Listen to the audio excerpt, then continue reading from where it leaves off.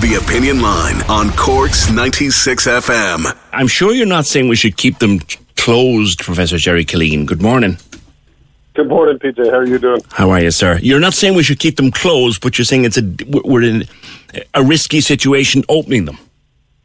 It's not so much opening them as the position we put ourselves when we open them. So right now we're opening with close enough to 2,000 cases a day. Predominantly in younger people. We've got indoor hospitality open.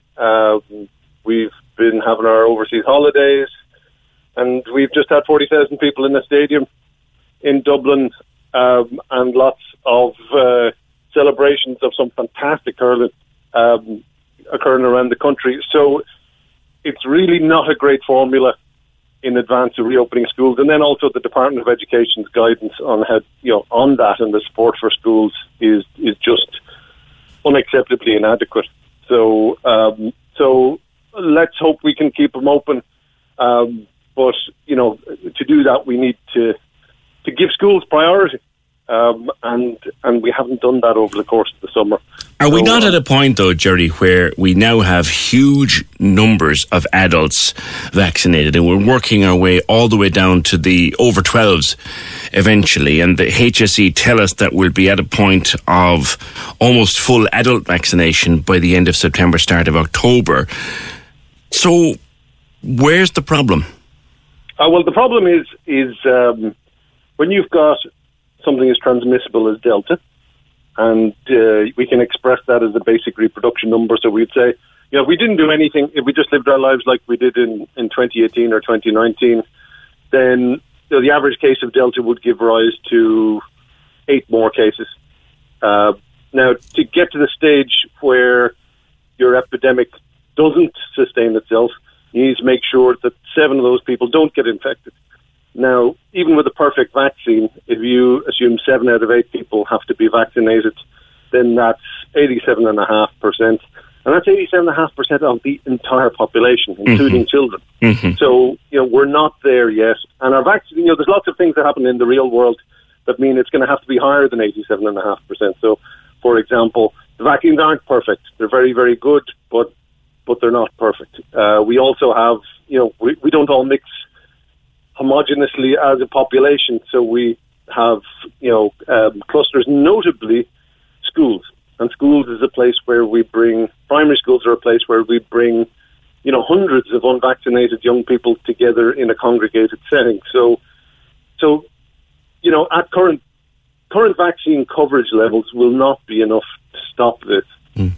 Do we not know now, or because it was questioned at the start of all of this, but do we not know now that children are not vectors, Jerry, that they're not super spreaders? We originally thought they were, but they're not.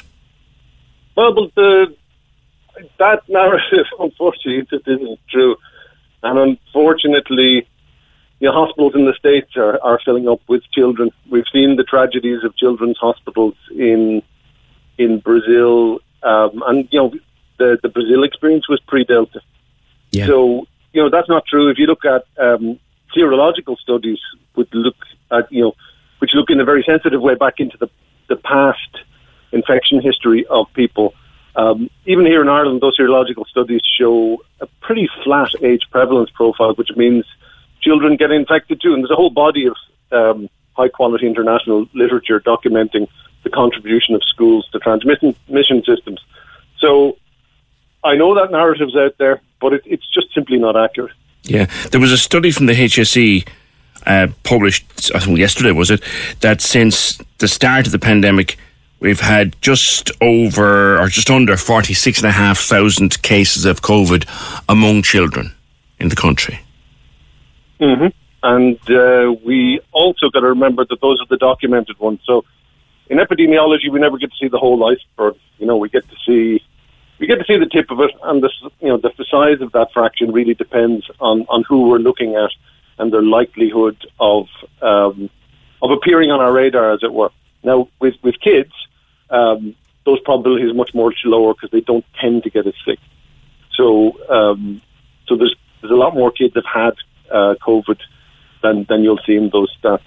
Yeah. And and the the hospitalisation rates for kids are much lower than for everybody else, but they're still high enough to be of concern. But the big concern with kids is long COVID, and those rates amongst cases in children are in the region of 7 to 8%, which, as a parent, certainly gets my attention. Yeah. And I know that some of your colleagues, some of the public health doctors, senior public health doctors, Dr. Scally, for example, very, very concerned about the extent of long COVID in kids. It's maybe 1 in 10, isn't that right? Yeah. Of course, we're not sure about the exact numbers, but even if you go for the lower end of the range, it's too high. Right. It's too high, and that can have a big effect on a kid, at a crucial time. And when you're growing up, you don't want to lose months or years to just not being entirely yourself. Yeah. You reckon that it's time for parents to have a long, hard think about what? Well, I guess about our priorities. I think we first of all, if we do want our school to open safely, we're going to have to give up some other things. Our meaningful summer, unfortunately, is going to have consequences for what happens in our schools. And I also think that, when the schools get their carbon dioxide monitors, and I hope they will, I think there's going to be a big learning process about how safe our schools are and are not.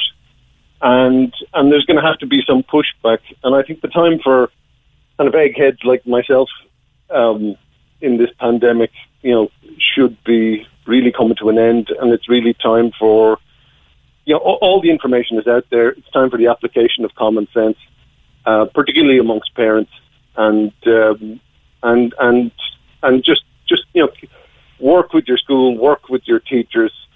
If from those carbon dioxide monitors that there is a problem and that school is not as safe as it needs to be, that's not the fault of the school, that's not the fault of the teachers, but we're going to have to do something about that. And if you can't get your carbon dioxide level in the room below 800 ppm, then it needs reduced occupancy. It needs, we're going to have to think some blended learning options. It might need HEPA filters. Structural fixes, that will take too long, I think. Yeah. So I think we just have to have realistic expectations about what's going to be ahead of us. Yeah, and for school management, Jerry, and look, we've had this before. So many of our listeners, when you come on to talk about what unfortunately is harsh reality, and it comes from your own experience, and we all appreciate your input. If you were talking to school management, teachers, principals, and giving them advice for the next 5 to 6 weeks, what would it be? Two things. Masks. I really like Victoria's approach to it, that for primary school kids, they say, listen, we recognise that not all kids are going to, they're going to struggle to wear a mask, or they might wear it wrong, and, they're kids. So it's a strong recommendation, but it's not a mandate in Victoria. It's very clear they want primary school kids to wear masks, but they do have a sense of humour about the practicalities of this. So we're just everybody expected to do their best. And then the other big one is ventilation.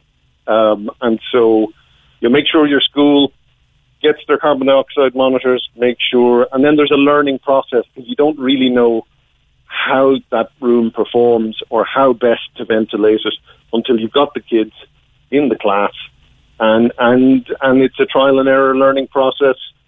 Be mindful of cross flow. You might be better off with one window open and one door open on the other side, rather than all the windows on one side open. And that's a learning experience all the schools are going to have to go through.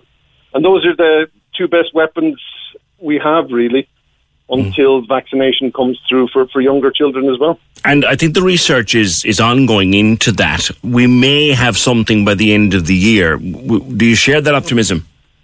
Yeah, I do, absolutely. And I'm even more optimistic about 2022, because some of those second generation vaccines, I think we discussed before, they are coming through. And so, we can look forward to a time when ourselves and lots of other people around the world who've been waiting longer than us will be jabbed with something that will give us more robust protection against a wider variety of variants, and then we can really start looking forward to. We can start asking ourselves, how do we bring this to a decisive end, and do so securely.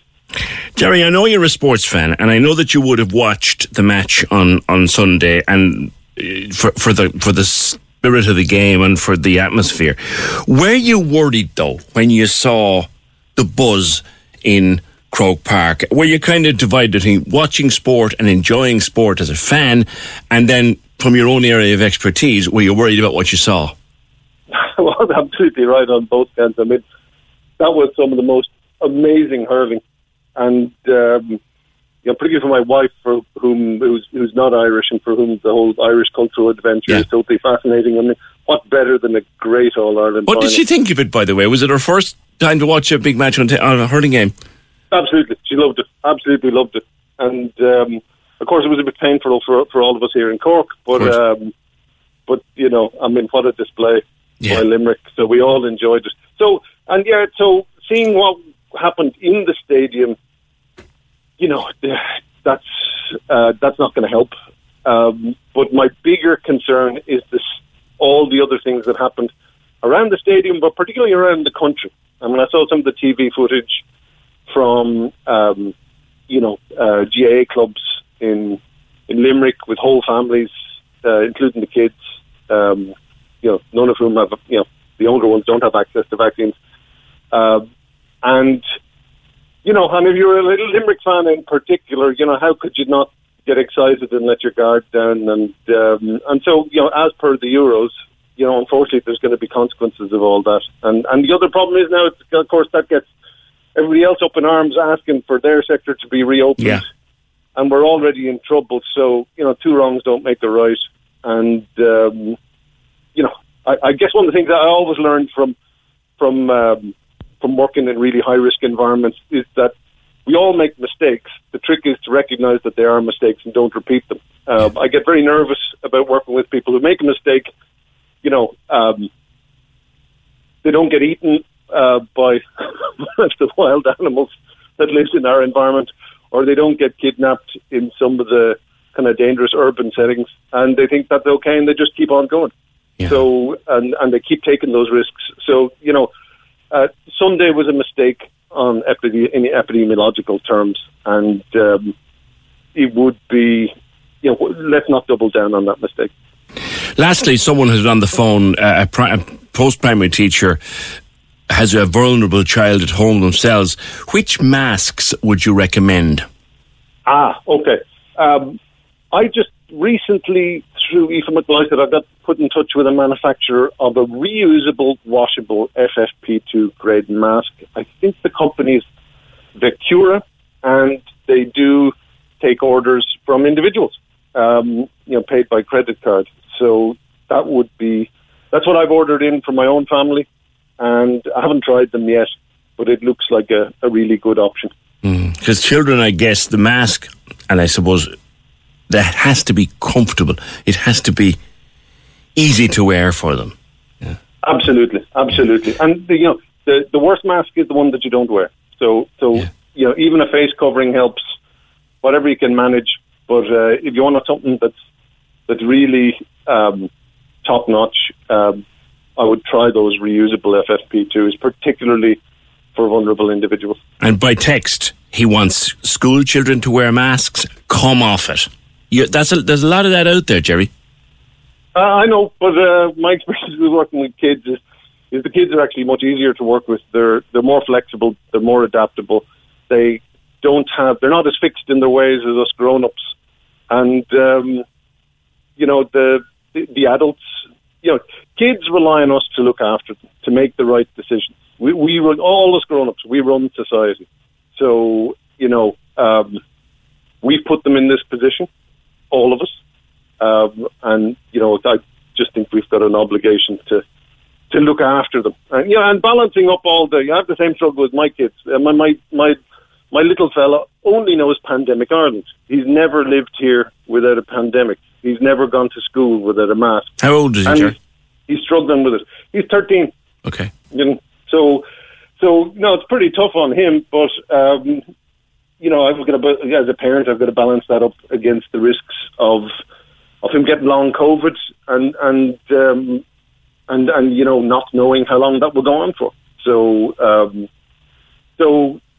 These are difficult decisions. It is a balance of risks. I'm always very sensitive to, parents. We have very strong feelings of our kids, and we all have to make our own decisions or make very careful collective decisions based on lots of discussion. So, I'm not going to tell anybody what to think or what to do in relation to their own children, but that's my personal perspective. Yeah. Last text here says, I can't open windows during class time because it's too bright to use the projectors and stuff like that. But if I open all the windows during, say, a free class or a class where I'm not using projector, does that help? It will help, but not enough. I think to maintain constant airflow. You need a mask. You need a window open all the time if you can do it. You do. So, it's one of those things that nobody can tell you how to do it for your particular room. You need the CO2 monitor. Okay. You got to try different things. Here's hoping they get loads. They get loads of them out there. And very final one, Jerry. The name of those masks again. I think it's Vecura. Vecura. Okay. But I can check the spelling now. I'll open it. Let us know, and we'll mention it to listeners. Jerry, thanks very much as always. That's Professor Jerry Killeen, the AXA Research Chair of Applied Pathogen Ecology at UCC. Cork's 96 FM.